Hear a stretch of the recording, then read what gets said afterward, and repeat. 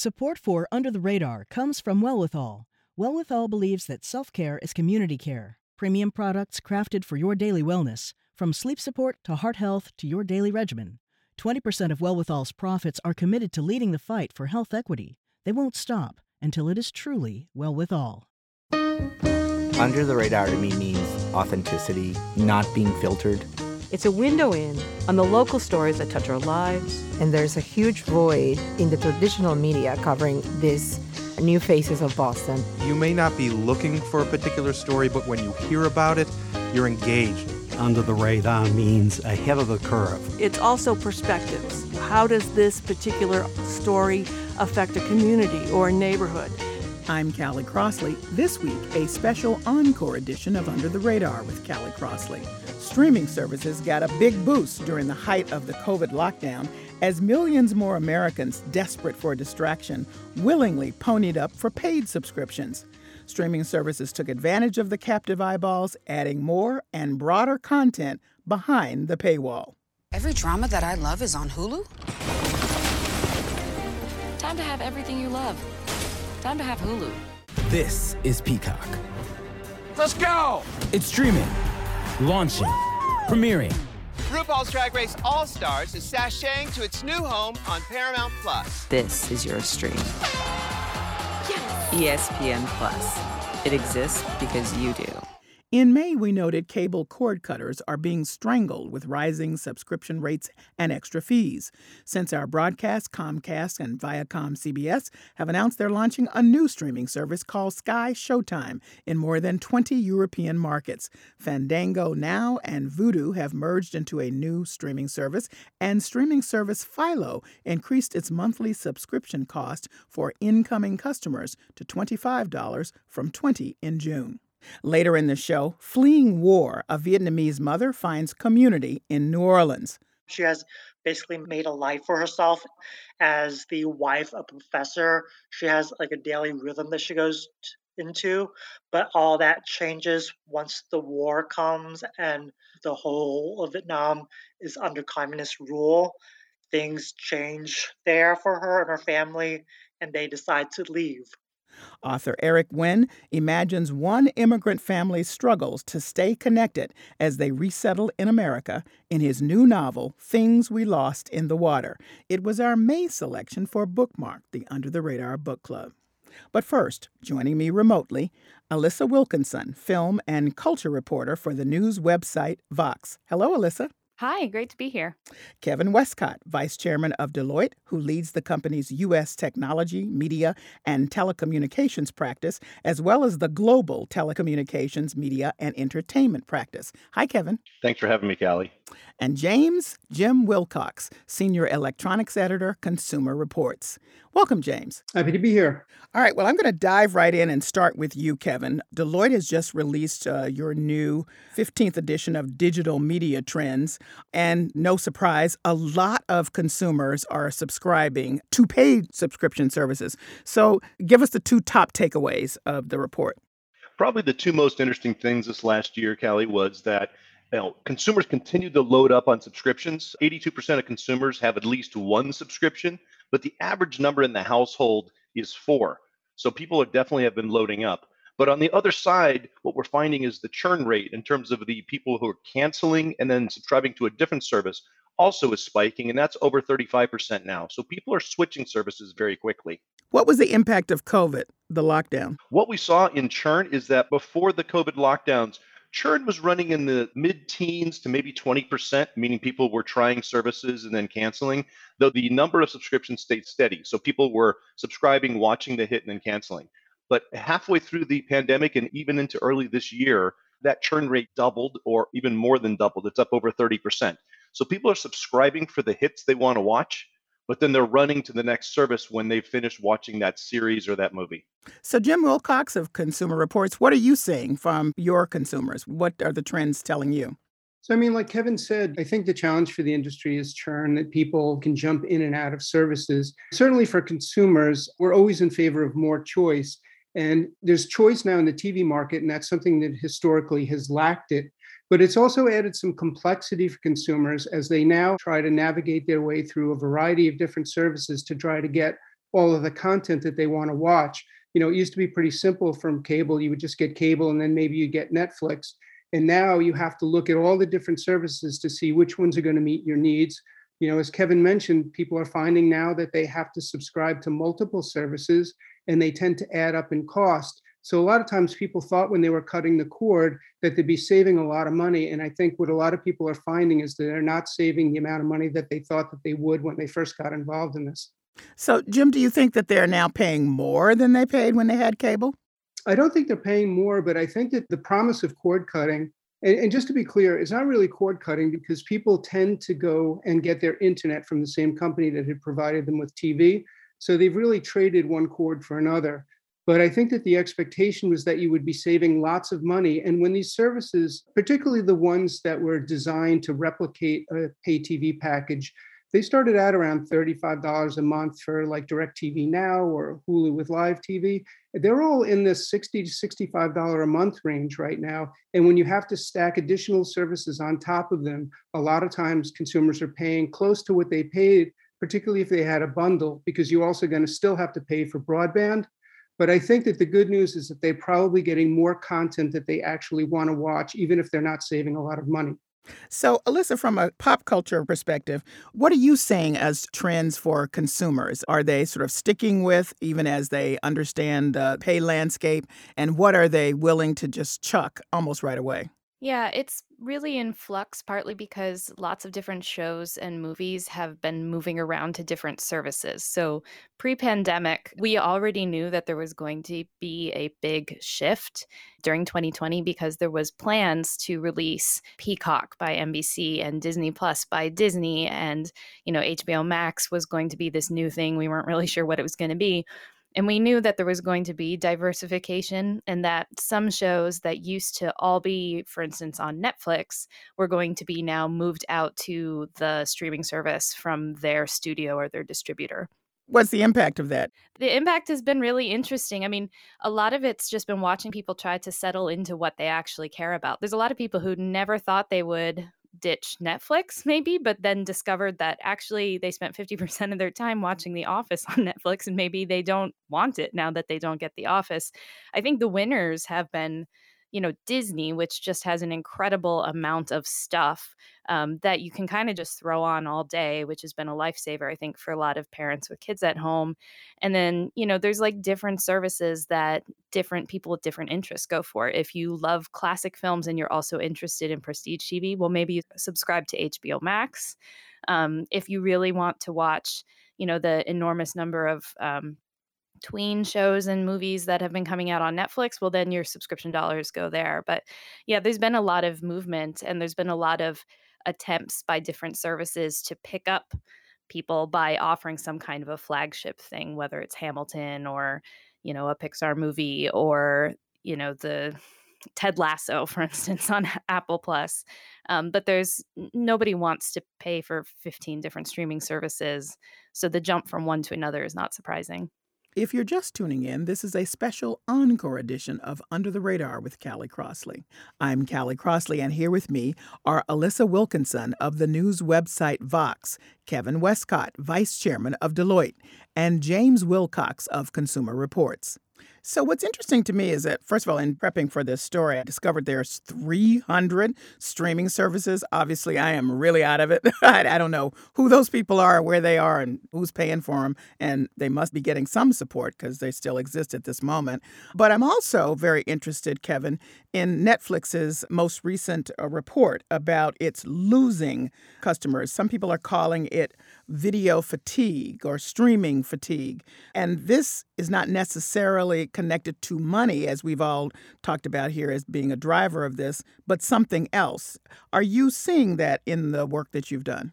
Well, what we've seen is during the pandemic, when people are in lockdown, the number of minutes of streaming video significantly increased. And I think there is some fatigue out there of just watching video. And I've actually heard that the intent of reducing the number of minutes they watch is very high as we get out of these lockdowns. And I also think, as a parent of a couple children, when they start playing sports again on weekends and things like that, my household reduced the number.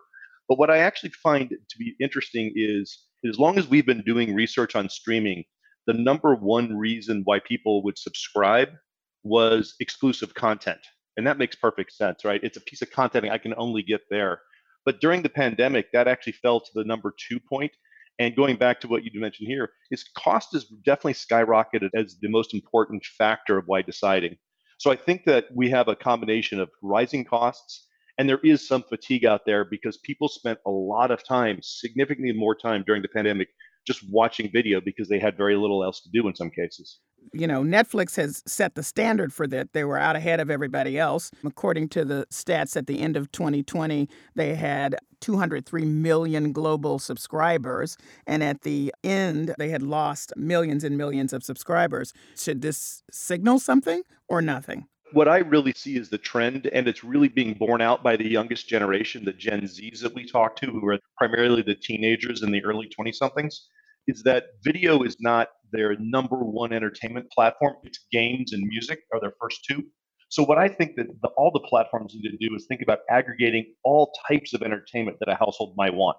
So video, TV shows and movies are important, but streaming music, adding in gaming, maybe it's podcasts or audiobooks, thinking about all the types of entertainment that you have in a household. I personally have over 20 subscriptions to different types of entertainment in my household, but I have to go to multiple services to get that. Wouldn't it be much easier for the consumer and probably much more sticky in terms of the subscription if I got everything I wanted from one platform? And that's where I think the winners are really going to be in the future. And in fact, Jim Wilcox, you've said that the reason that people liked pay TV back in the day is because they had one bill. They weren't all over the place trying to figure out what it is that they were trying to get from here, there, or everywhere.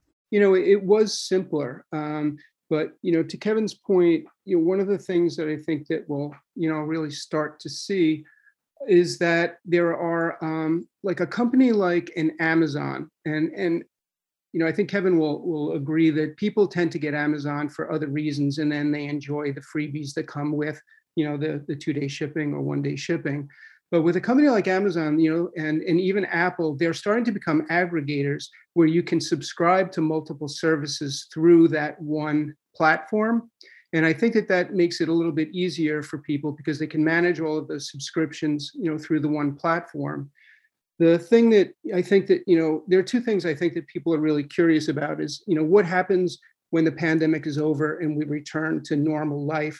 You know, as Kevin mentioned, a lot of people, you know, really want to get out and do things, play sports, go to restaurants. And so the entertainment, which was really homebound for such a long time, is going to be opened up. The other is that, you know, each of these services is really trying to figure out a reason to keep you as a subscriber. And so, as Alyssa mentioned, you know, they're pulling content from services. I think that they are also looking to create more original content to keep people tied to that service. And so when they do that and they come up with a real winner, it makes you want to subscribe to that service. The problem with that is that, you know, original content costs a lot of money. And so if you see the money that companies are spending now, it's pretty astronomical. And so, you know, they want to be able to keep you tied to that service, but they're also able then to leverage that content internationally. And that's something that a lot like Netflix years ago would just license for the US, and then they found they didn't have the rights in foreign territories. When you have original content, you can do that, but there's a high cost involved. So I think that for consumers, it's really going to be an interesting year as the pandemic lifts, and then they start making decisions about which subscriptions they're going to keep. Because in addition to entertainment, you know, they've really gotten subscription to a lot of other things that we haven't thought about. So, you know, health and fitness services, music services, and even food services. So I think that there's going to be a subscription overload. And probably in the next couple of months, consumers are going to have to make some hard choices about what they're going to keep. Well, I can certainly say that my family and I buy different subscription services. So this is embarrassing. We have Amazon Prime, Starz, Hulu, HBO Max, Disney, Netflix, Peacock, and I'm thinking about Paramount Plus, though I'm mad about it because they're putting my HDTV behind the paywall. So I'm just saying that's ridiculous, and we know it, and we're going to make some decisions about getting rid of it. But we have been able to, Alyssa, exist in this multi-streaming services world because we can share the passwords. Now, there's some conversation about not allowing people to do that. And I think personally, that's going to make a huge difference. What do you think? I think it could. Yeah. I mean, I know a lot of college students, for instance, who only have access to things because they use their parents' passwords. And certainly, my mom uses my Netflix account, or has in the past anyhow. But a lot of this, it comes down to the way people always interact with software platforms, which really are what these are at the end of the day, which is that they get used to something. Something feels weird at first, and then you get used to it, and it just becomes the normal thing. And the fact is that a lot of streaming platforms still are pretty cheap. Like, they add up, but at the moment you sign up, they say, $7.99 a month, for the next 6 months. You're like, sure, I have $8. And then you forget about it.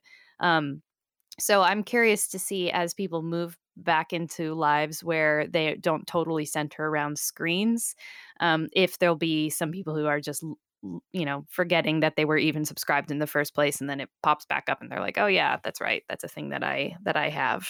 Mm.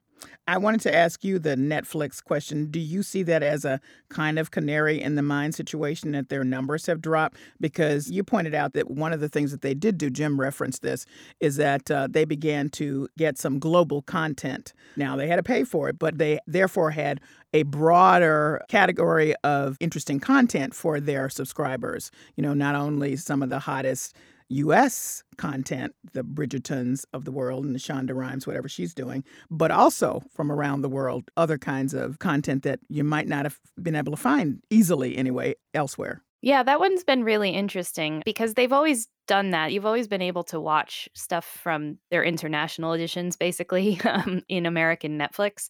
But they definitely have been promoting that more over the past year. I watched Lupin, for instance, which is a French kind of detective show. But I am used to watching things with subtitles because that's part of my job.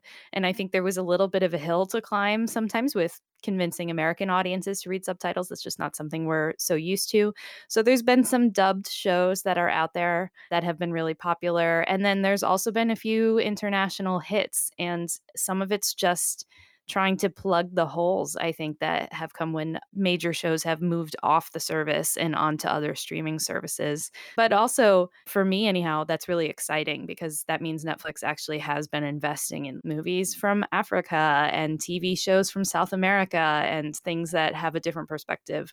And if people cruise across it on their Netflix homepage and say, well, this looks interesting, I'll give it a shot, then I think that's good for everyone. And I think it also, the whole point is to distinguish yourself in a whole room for everybody's having similar kinds of content. So if that helps, that would seem to draw more people to it.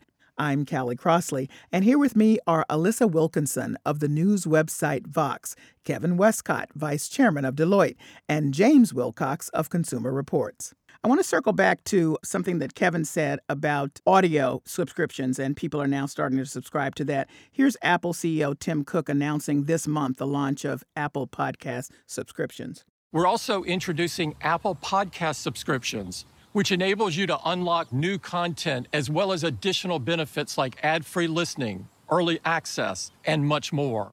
Okay, now, Kevin, you're in the end going to end up paying for this. So, why is he trying to make it sound like he's giving me something? Well, we do see that free trials or those types of attractive ways to get subscribers actually work. So when we have a free trial out there and people subscribe for a period of time, and as earlier mentioned, people become accustomed to having that content. So, and when we survey consumers and ask them, for those who are on a free trial, what percent intend to continue after it becomes paid, it's actually a very high number, higher than you would expect. So once people have access to a piece of content and they want to have that in their kind of in the repertoire of things they do, I think that they become accustomed to it and continue. And audio has actually shown a very interesting increase during the last year. We've seen it both in audio social platforms as well as podcasts doing very well. So I think audio is an interesting new platform that a broader audience has really become attracted to. Some of us have been listening to audio, podcasts for years, but I think it's got a much broader audience over the last year as people were looking for alternative entertainment. Do you think it can overtake video? Well, I happen to be of one of the older generations in the survey that we do, and we grew up with video first, and I think that is going to continue. The younger generation, the Gen Zs that we looked at this last year, really surprised us with their preferences. So I think it will be interesting to see as they get out of high school or out of college, do they revert towards a video first, or do games and music and podcasts still dominate their entertainment needs. So it's very interesting. The millennials did not change. As we watch them age, they went from teenagers to becoming, in the workforce, and obviously a lot of them getting married and having children. Their behavior stayed the same. Jim, are you seeing that? What do you think about the impact of audio subscriptions on the consumers that you represent? I think that it is generational. I have a 16-year-old son who never watches TV. He's either playing games on his computer or he's watching stuff on his phone. I think that podcasts are something that really has taken hold, and I think that part of it's going to grow. To me, one of the real differentiators in terms of the whole subscription business is really whether or not you need live TV. So if you need live TV, then you have to replace what you typically got from cable, and that's one of the YouTube TVs or Hulu with live TVs. But if you don't need that, you can really pick and choose in a way that you never were able to. So you can, if you're a fan of, British TV fare, you can get Acorn. There's a lot of niche services that will appeal to smaller, groups of people. But if you're a person who needs live TV and you can't get it with an antenna, you're going to have to turn to a subscription service that's going to cost you probably $50 or $60 a month. So that's a little bit different. My son really gets all of his news. He's on Reddit. He's, looks on YouTube. He's using his phone as his primary device. And I keep waiting for that change. And so, to change. And so far it hasn't. Interesting. Alyssa, what about you? What do you think? I actually teach college students as well. So I've been doing that for 12 years, which means that when I'm an elder millennial, I'm 37, and my first batch of students were kind of on the other end of millennials, and now we've transitioned to Gen Z. So it's been really interesting to talk to them about culture and their viewing habits. And it definitely was true 10 years ago that I could name a TV show. There was usually one or two that everyone was watching, and we could have a conversation based on that. And that has not been true for a couple of years. At best, maybe like a TikTok creator or something like that. They're much more tuned into all of that. And that's been really interesting and enlightening. It's also, TikTok still scares me a little bit, so I'm trying to get into it so I can keep up with that, but also to understand how their viewing habits are changing. And it's kind of funny, actually, when you put it up against a streaming service that did not at all succeed last year, which is Quibi, which was supposed to grab the short attention span content and put it on people's phones, but it had more of a TV content idea behind its creative process, where there's like movie stars and there's stories and they're episodic, and it just bombed. It absolutely bombed right out of the gate and became kind of a running joke.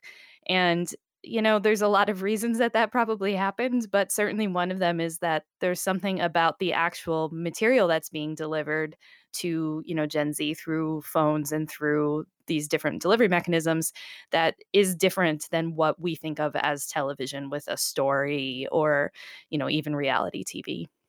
Do you think that might have worked if their emphasis had been on audio and gaming? It's certainly gaming. I mean, gaming also works for older people too. I think there were a lot of people who, there's some evidence that people game on their phones to kind of stem off anxiety.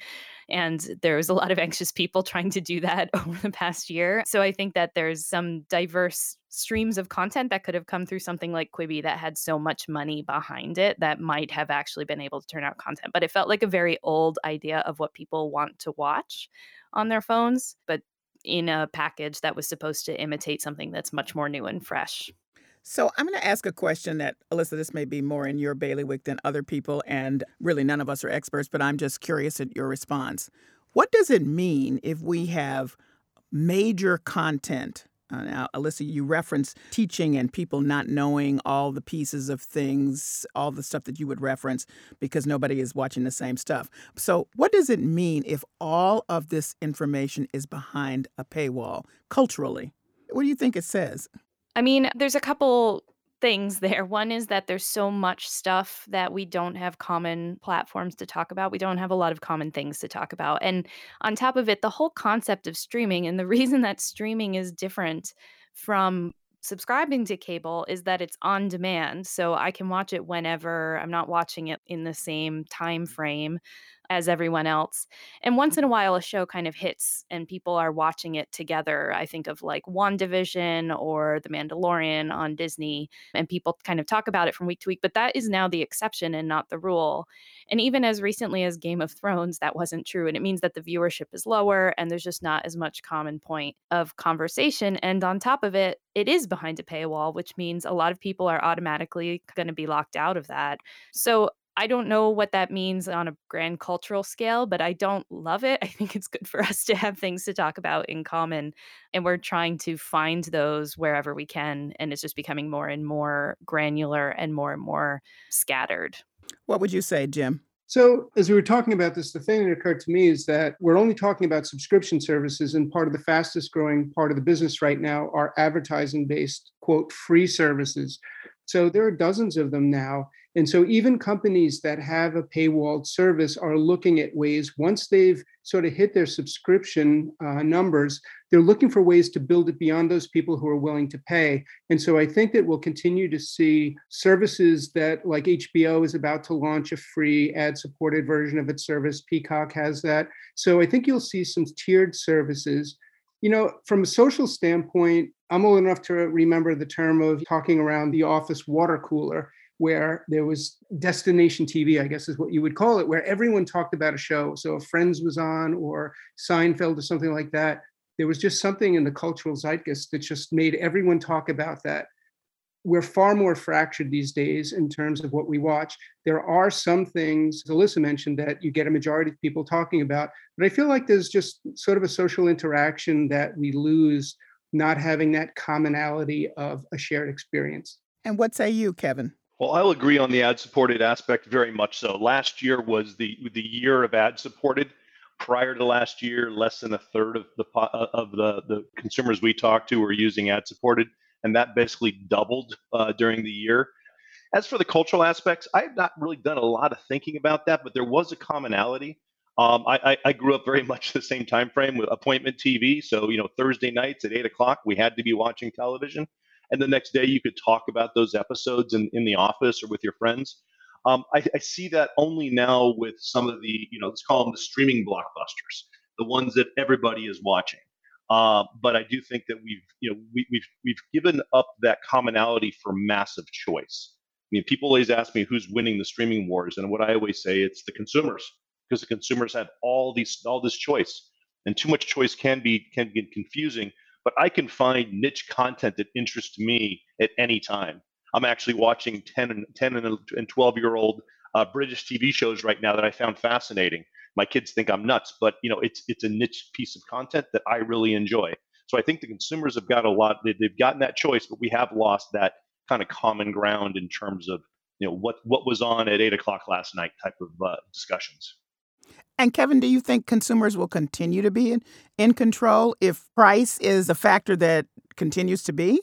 I think consumers, the ease of switching today is probably a detriment to the services, but a benefit to consumers. We can all remember probably trying to cancel or change our pay TV subscription 15 years ago. And the questions were, have I fulfilled my multi-year contract? I need to return equipment or have a truck roll to my house. Now it's a couple mouse clicks. So I think consumers will continue to have that. The question then becomes, who wins? Is it the most content? Is it the best price? Is it the options of taking ad supported? Is it the platform with the vast majority of all the content I want? And that's actually where I place my bet. And as I said earlier, that platform that can offer me video, music, games, digital books, all these things, that's where I'm going to gravitate to, because I do like that single bill concept. But I can also, within that single bill, make other trade-offs within there. So I think that those are the platforms that will win. But I think as long as consumers continue to have this choice, and it's a decision of where do I want to spend my money. And I think that's also, not being forced to buy, quote, a bundle is a great thing for consumers. So I will note a story in Variety that Disney is slashing its linear TV in Asia with an 18-channel closure, says the headline, shifting all of its focus to Disney Plus. Is this something significant that we should all be paying attention to that will have some impact on these shores? Kevin? I think that all we have to do is look at the amount of content that's now being produced direct for streaming. So I think that trend is definitely there. We've seen this for a while. It started with some of the earlier streaming platforms commissioning their own content. But now the large platforms that are owned by the studios are producing content with the intent it's going to streaming first. That is its destination. And with the penetration of streaming in the United States being over 80% and pay TV being quite a bit less these days, I think this isn't just the trend that happened during the pandemic. I think this is permanent. I think streaming will become the dominant source of content for folks, but I do expect to see a diversification of the business models in the streaming side. Jim, how do you respond? I mean, something very similar. Sometimes it depends on the type of company that you are. You know, with a company like AT&T, with their streaming platforms, it's a small part of their business. Their business model, like Amazon, is really something else. And so it's just another way that they can keep you tied to that company. And hopefully, you subscribe to their cell phone service or you buy stuff from them. Those companies are going to be a lot different from those like a Netflix, where their whole business model is based on streaming. So I think that we're really in an interesting period of experimentation, both by the companies in this business and consumers, where companies are trying different types of services. They're trying different types of offerings. Is it going to be free with ads? Is it going to be a subscription service? What's the right price to get people to subscribe to a service? And consumers are kicking the tires on multiple services, trying to see which ones really meet their needs. So I think for another year, we're going to see a lot of experimentation going on. And, a lot of companies, it may be that streaming is just really only a small part of their business. They may decide that the escalating costs really aren't worth it unless there's another reason to keep people tied to them. So I just think it's going to be an interesting year for both consumers and businesses as they try a lot of different business models to see which ones stick. Alyssa, you got the last word. I agree with that. And I also think what is true is that millennials are moving into being the, kind of the middle section of the market, and millennials are proven to love subscriptions to things. It's nice to have a fixed cost and know that you're going to get X things for that cost. And I think the sea of streaming options right now is really bewildering, and having a nice curated set of things to buy is great. And it'll differ from cable in that it will be on demand, but it will still be basically us moving back towards that. At the same time, all of the niche services really are a boon to, I mostly cover movies, and services like the Criterion Channel and Mubi are super popular with film people, and that will never be a majority of the market, but they will be very excited. The same people who will also pay money to go see a movie in an art house theater are going to pay $10 a month to have access to World Cinema. So those aren't going to go away, but there definitely will be, I hope, just for my own sanity's sake, some kind of compression in the middle so that we know what we're getting and we're paying one bill. Well, I thank all of you for this very fascinating and sometimes infuriating conversation for me. But thanks for explaining this very confusing landscape. Thank you. Thank you, Callie. Thanks for having me here. Alyssa Wilkinson is a film and culture reporter for the news website Vox. Kevin Westcott is vice chairman of Deloitte, who leads the company's U.S. technology, media, and telecommunications practice, as well as the global telecommunications, media, and entertainment practice. Jim Wilcox is senior electronics editor, Consumer Reports. Coming up, author Eric Nguyen imagines one immigrant family's struggles to stay connected as they resettle in America in his new novel, Things We Lost in the Water. It was our May selection for Bookmark, the Under the Radar Book Club. That's next. This is Under the Radar with Callie Crossley. I'm Callie Crossley.